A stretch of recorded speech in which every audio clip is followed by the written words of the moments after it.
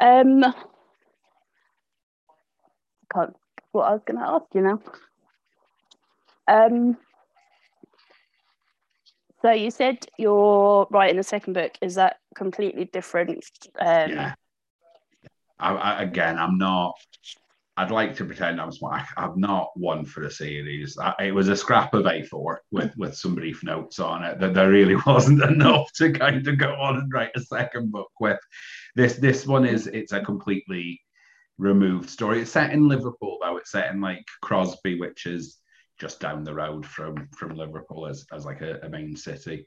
Um, and it's crabs. It's like a crab cult. There's no way to kind of zhuzh that up, to be honest. And again, this one just came from a conversation where my friend was telling me about this horrific memory he has where his dad chased him with a crab and it's traumatized. It's his BBC moth. And my little brain was like, wouldn't it be funny if I wrote a whole book about a crab cult? And that's where I'm up to now with it. But the similar sort of link would be that it's based on like a Celtic deity, but this one more of the ocean as opposed to the Calich from the books of Sarah. This one feels a bit more organic and a lot more planning has gone into this one because I've learned the first book I really enjoyed, but it was a massive learning curve for me, especially when I got halfway through and was like, I have no real idea of where I'm going with this. I'm just going to keep on writing. And then when I was editing, I was like, you can clearly see I had no idea where I was going when I was rereading it. I think the characters' names changed about 3 times in the first edit from like chapter to chapter. And physical description at one point, somebody had a hair and then they had a bald head and they had green eyes and blue eyes.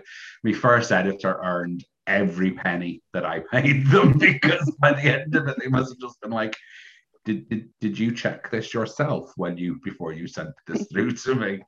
So no, the new one it's a completely sort of standalone thing. It's probably most of the stuff I write is probably going to be set in or around Liverpool because it's just such a fascinating city and there's a lot of lore you can kind of tap into within Merseyside as an area, and I quite like that.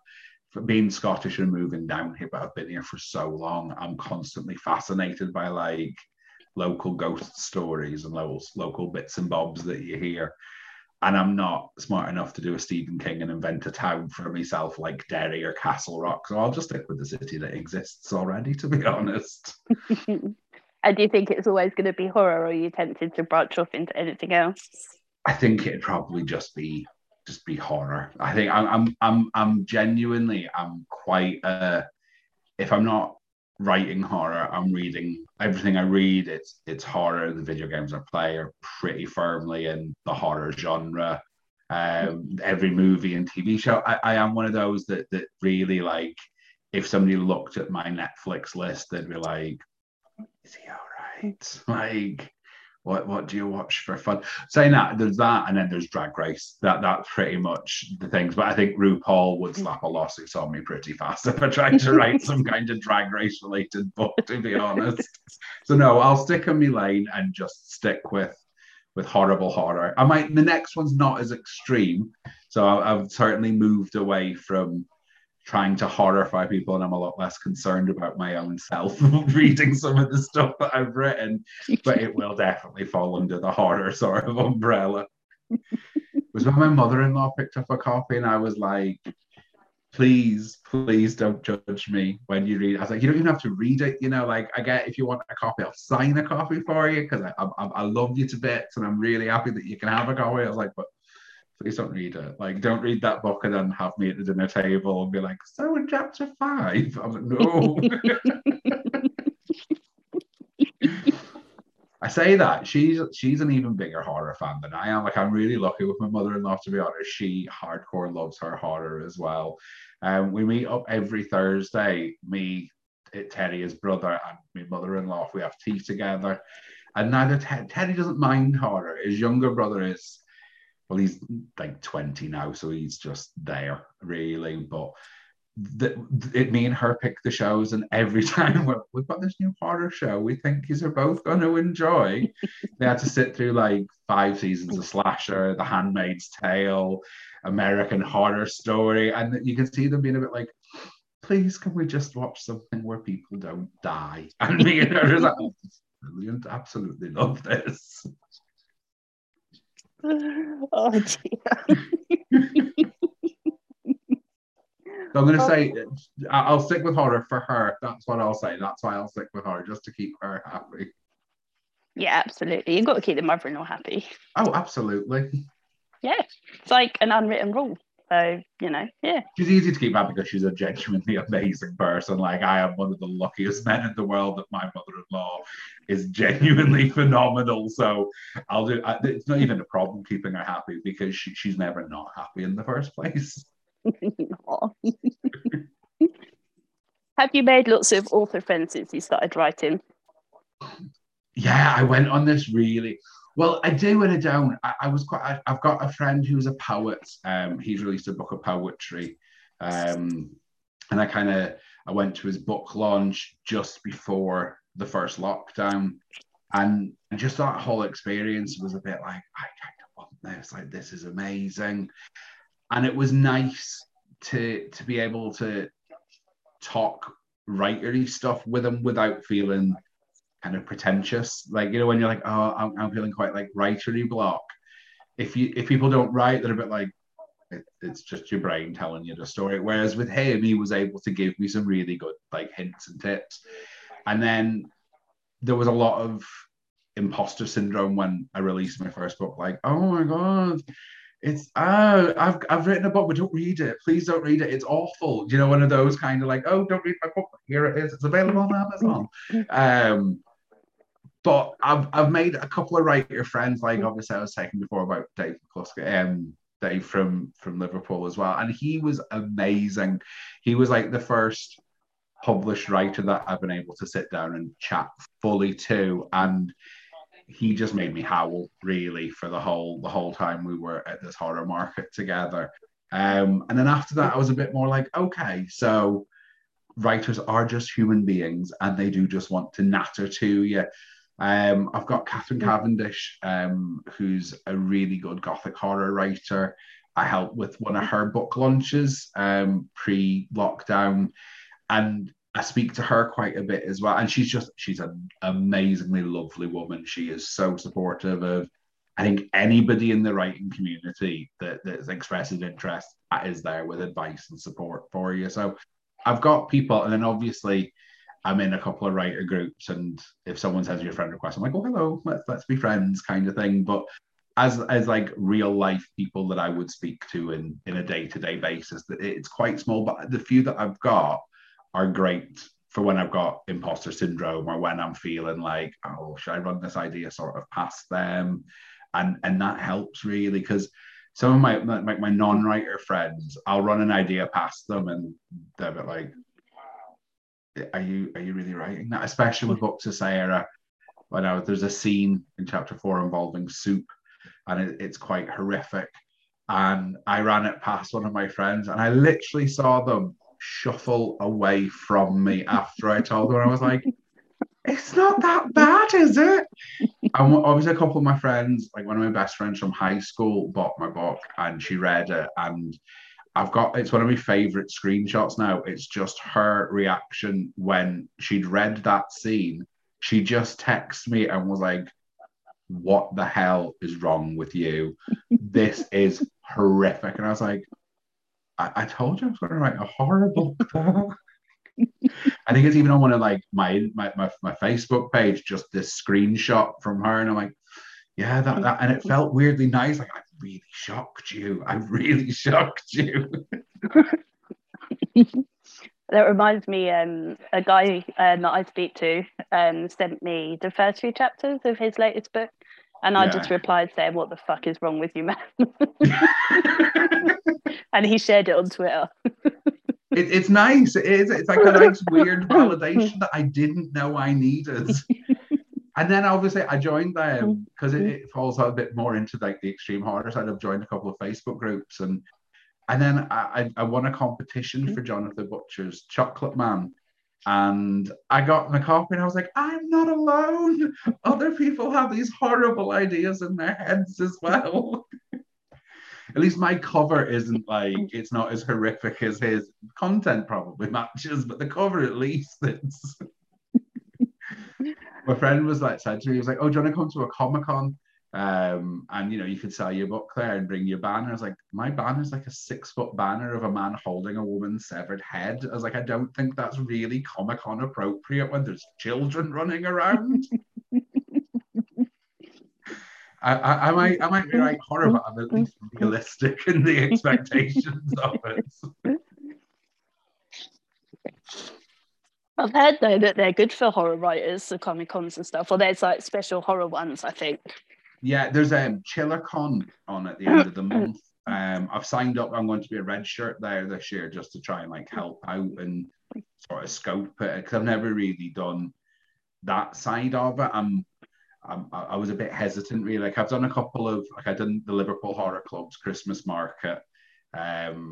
I did my friend runs a bookshop, so we had an Otaku Saturday, which was like a manga an anime event, so I went with that, and that was quite good because they were kind of intrigued by the poster enough. So I've kind of got to bite the bullet. I think it's just that hard thing of going somewhere and pitching your book to people loads and loads throughout the day because I've still got that little bit of like, don't read it, just here's my book. Like people in work have started to buy it. One of the managers where I work came in and said, oh, I picked up your book. And I was like, oh, please don't judge me. I'm really sorry. Yes. Honestly, I speak to so many authors and the amount of times I have to go, for God's sake, you're awesome. Like, just chill the fuck out. And yeah. Seriously, like you've written 10 books. Pull yourself together. You're fine. Yeah, I'm hoping by the time when I do the second book, I'll be a bit more like, oh yeah, here's my book. Like you might the be. first, I think it's because it's your first one, and it's a bit hard to kind of have that. Yeah, it doesn't matter. Trust me. I think. Yeah, okay. I was hoping that I'd get confident as I went along. I want to shake a lot of you and slap quite a few of you. Just slap some sense into you. Honestly, the amount of times that I have to G you up, and it's exhausting. It's a full-time job. I'll take you off the list of people to call when I'm having a meltdown. Then no, it's fine. Tell me I'm good. I'm used to it. It's fine. It's part of my job. I see it as part of my second job. Even Stephen King has imposter syndrome, so that makes me feel infinitely better, to be honest. Yeah, I saw him speak at Bloody Scotland last year, and he said that every time he sends a book off to his editor, he thinks that they're going to come back and say, "What the fuck is this? It's shit." And that's mad. I mean, to be fair, those editors also let him release stuff like Tommy Knockers, so. The less said about that, the better. I love the man, but that was a tough read. Well, you've all got to have, I suppose, it was 60 odd books. You've got to have a stinker in there somewhere. Yeah. It makes me feel a bit better thinking that even he has got a little bit of imposter syndrome every now and again. Yeah, see, this is my go-to backup. Like Stephen King has imposter syndrome, so you're all fine. It's all good. Fine, I'll take it. I'm one of those. I've got a Stephen King tattoo on my arm. So I am a big Stephen King, and I'm a massive Clive Barker fan as well. So and the Liverpool thing for Clive Barker just ties it in a little bit better for me as well. Yeah, you should definitely do more book events as well because they're amazing. I love them. I think I will. I'll definitely go and try. I think there's a couple coming up because I don't drive. I have to kind of sweet talk the other half into being like, please, will you just drive me? You drive me somewhere and just stand around for 6 hours and then take me home again. There'll be a KFC in it for you, to promise. In 2 days, I'm doing my first one that was sort of helped organise. It's a multi-genre author event as well. So, that sounds fun. Where's that? Is that Stoke? I know where Stoke is. I actually, that geography brain, I know where that is. See, I'm further down than Stoke. I'm about 2.5 hours away from Stoke. Oh, that would be fun though. That sounds like quite an exciting like thing, especially if you've helped organize it as well. So excited. I can't even tell you. Like, I can't wait. I keep messaging the person that's actually organised it. I'm like, two more, please. You know now that you are just going to be spending your whole day with a bunch of neurotic authors, though you are just going to have to run around and be like, "You're all fine. You're fine, all of you." Well, some of them thankfully have done it before, but a lot of them it's their first time. So yeah, I'd be like, for God's sake, these people, they're here to see you. You're going to have to talk to them. Bring your stern sort of teacher voice with it. You are fine. Now get back to that desk. Yeah, do as you're told. Totally fine. Totally got that under control. It's fine. But then I'm doing panels and I had no idea what the fuck I agreed to do to this. Really? And I'm petrified. Seriously, what the hell was I thinking? Why did I say yes to this? So I'm going to be a quivering wreck and they're going to be like, you do this all the time. Pull yourself together. Fine. Yes. Absolutely. Yeah, you'll be absolutely. It's that thing, isn't it? It's that like just fear of doing something like that. But once you like 2 minutes in, you're like, I am loving every minute of this. Yeah, maybe. I'm not sure about that. Yeah. So yeah, you should do them. And keep an eye out for like the multi-genre ones, because obviously you can go to them. Bring my horrific banner with me and not scare the children's. Yeah. But I mean, some of these fantasy writers have some weird shit on their banners, so it'd fit right in. Yeah, I've got a lot of friends that are fantasy readers and they wouldn't touch the horror genre with like a 6 foot barge pole. And then they'll tell me about the book they're reading. I'm like, dude, that's a horror book. That's just a horror book with dragons. Like that's elves and horror that you're reading. My book's just serial killers. That's the only difference. I know, us readers are just weird, aren't we, as well? Yeah, I think I'm always a kind of in awe of people that multi-genre read. Like I'd love to be. I have tried other genres in the past, and I just kind of deviate like straight back onto the horror genre again. Even if it's like fantasy, I've tried a couple of fantasies, but unless there's a decent touch of horror there, I find myself getting really bored really quickly. And I went on a run because obviously my friends Pete and Steph are big fantasy writers, and they've suggested loads of books. So I tried a couple of them, and I think after the third one, I was like, I can't handle another orphan with a destiny. So I've just moved away from the genre a little bit. But I watched The Wheel of Time recently, the Amazon show, and I thought I might give that a little go because apparently that does get quite good as it goes on. But then I found out it was 13 books and like 1,000 pages each, and no, I don't have the time for that level of commitment, to be honest. No. Yeah, I'm a genre hopper. I can read anything: historical, autobiographies, non-fiction, romance, horror, crime, anything. You give it to me, I'll read it generally. I'm really impressed. The last autobiography I read, I think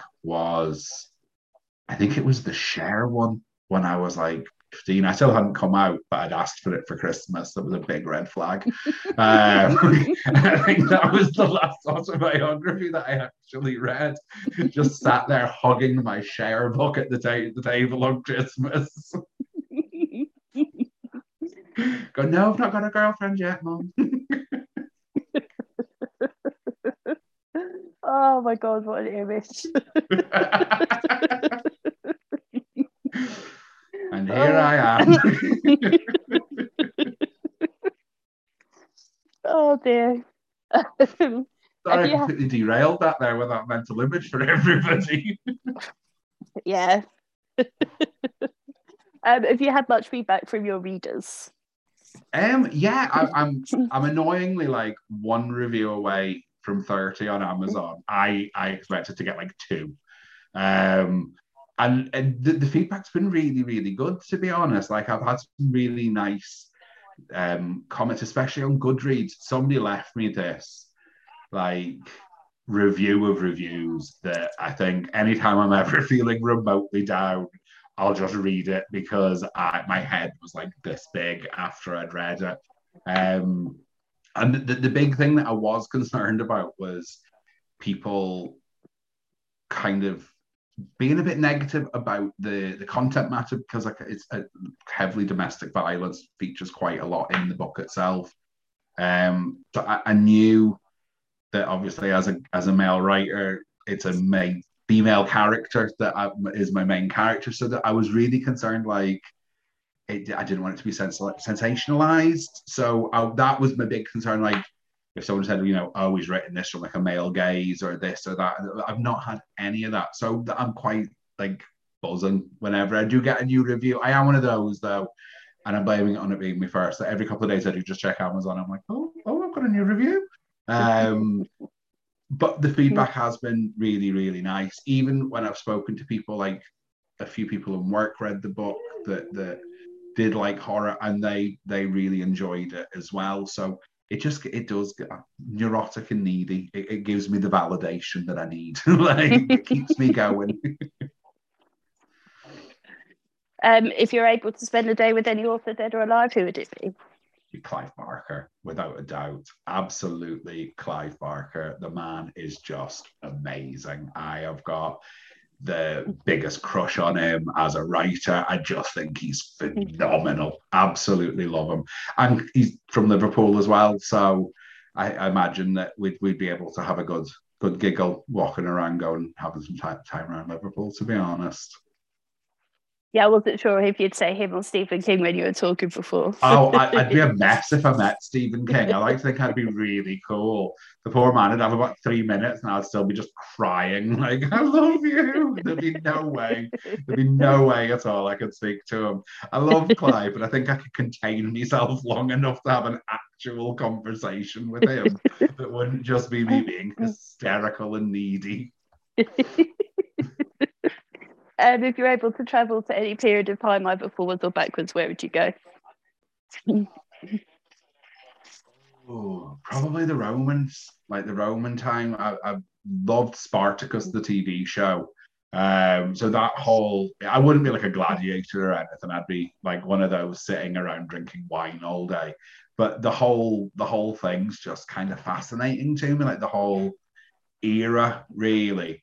And they still had personal hygiene. I don't think I could go back to when people were proper smelly. It wouldn't suit me down to the ground. What do you like to do when you're not writing and not working? If you do have any spare time around either of those. Yeah, I play a lot of PlayStation, to be honest.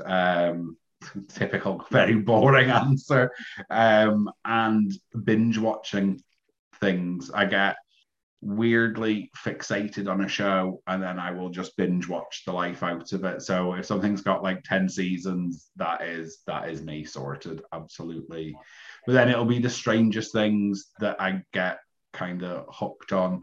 A few years ago, I got really, really into America's Next Top Model and binged about 8 seasons of them. It's not something I would normally watch, but after 8 seasons, I was like, I could be a model, like I understand the whole fashion industry from this show.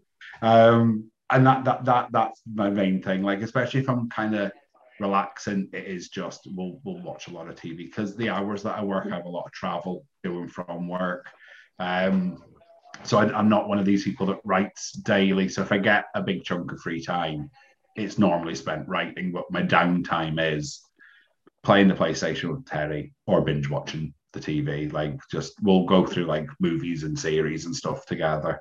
And then every now and again, he'll sort of say to me, like, please, can we watch something light, happy? We started the year with a rewatch of all the Saw movies. And then he was like, I loved them, absolutely loved them. And I think he'd seen them like 3 times before as well. By the last one, he was like, can I maybe pick the next movie? Would you mind? And I was like, no, on you go. So he picked the Lord of the Rings trilogy. And then he was like, it's the extended cuts. And I was like, I can't really complain. I've just made you watch like 8 now, I think. 8 Saw movies back to back. Let's go for Hobbits. Let's go for Hobbits for a change. You deserve it. End of the first Saw movie, one of the best endings ever, right? Oh, I went to cinema to see. I still remember that. Yeah. What? He was there. They do dip like quite a lot as the series goes on, but I think because I'll watch them like one a night over the course of like a week when I get in, like while I'm settling down. The story throughout all of them works quite well. I think the problem was they were releasing them yearly in the cinema, and I was watching them yearly, but I think by the fifth or sixth one, even I was like, I have no clue what's going on because I'd forgotten everything. It's easier when you're sat in the house and you can, or even when you got your phone and you can go, oh yeah, that was from the last one. Yeah, I love the Saw films as well. And yeah, the end of that one is just still one of the most gobsmacking minutes. And it's that piece of music that's playing as well, the game over. Oh, I loved it. Absolutely love it. Yep. Who was your first celebrity crush? Okay, so don't judge, but it was Josh Brolin in The Goonies as the mean older brother. That was the exact moment that I realised, something a bit different about me. And I even remember saying to my mom, I was like, I love him, you know. And I was like, oh, there's a friend. I was like, no, definitely not. But yeah, no, Josh, it was the brother from The Goonies was my first major celebrity crush when I was a young lad. And you still had to come out? Yeah, surprisingly, yes. Like the signs were very much in neon, all pointing that way, and I still had to say to my mum, "Guess what?" In between playing me Jerry Halliwell's Schizophonic album because she just split up from the Spice Girls and hugging my Cher autobiography, she hadn't quite pieced it together. And it came as a shock. That's the part that I never quite got over. I was like, I think all of her friends knew, like they had eyes, so they obviously had a rough idea. But yeah, no, she just had no inclination, and then it shocked her, literally shocked her when she found out. Oh, bless her. There's literal photos of me as a kid, like in all the family, but we're like, woo! Oh my God. Right, so you said you're writing your second book now. Do you know what's coming for you next after that? I do actually, because I started planning it. The people I spoke to said planning is important. I'm doing I want to do a zombie book.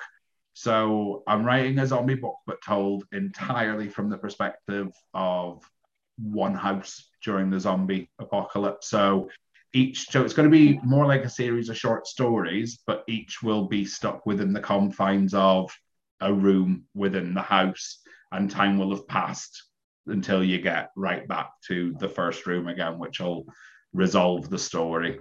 And then I want to try and do a slasher. That's the big goal for me. I want to have confidence in myself as a writer, because you don't just do a slasher. It's like my favorite subgenre of horror. So I want to really, really give it like a lot of planning and a lot of thought. But the next one after this, it's going to be zombies, then slasher. That's how it's going to go. I just need obviously planning, and that's the key for me, more than a single scrap of A4 to work off of.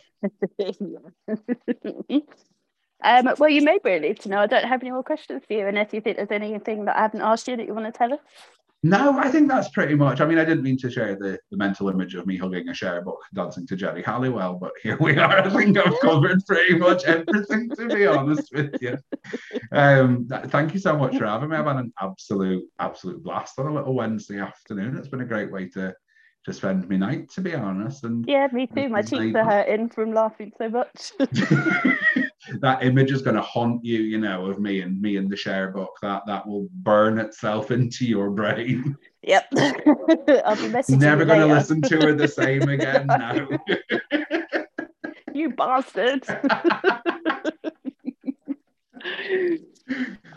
So would you like to tell everyone where they can get your book from and where they can find out more about you? Yeah. It's available on Amazon. So it's The Books of Sarah by James Lefebvre, which nice, easy to spell surname. But yeah, it's available on Amazon.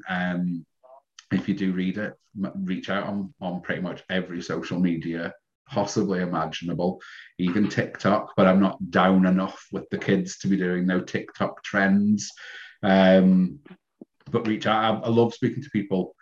As awkward as I might make it sound like I am, I do love speaking to people about horror and horror books. And even if you want to talk about my book, I promise once I've stopped saying you love me, you really love me, I'll happily talk to you about the finer points of the story.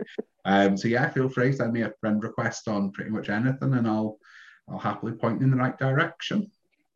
Fabulous. Thank you very much. Thank you very much.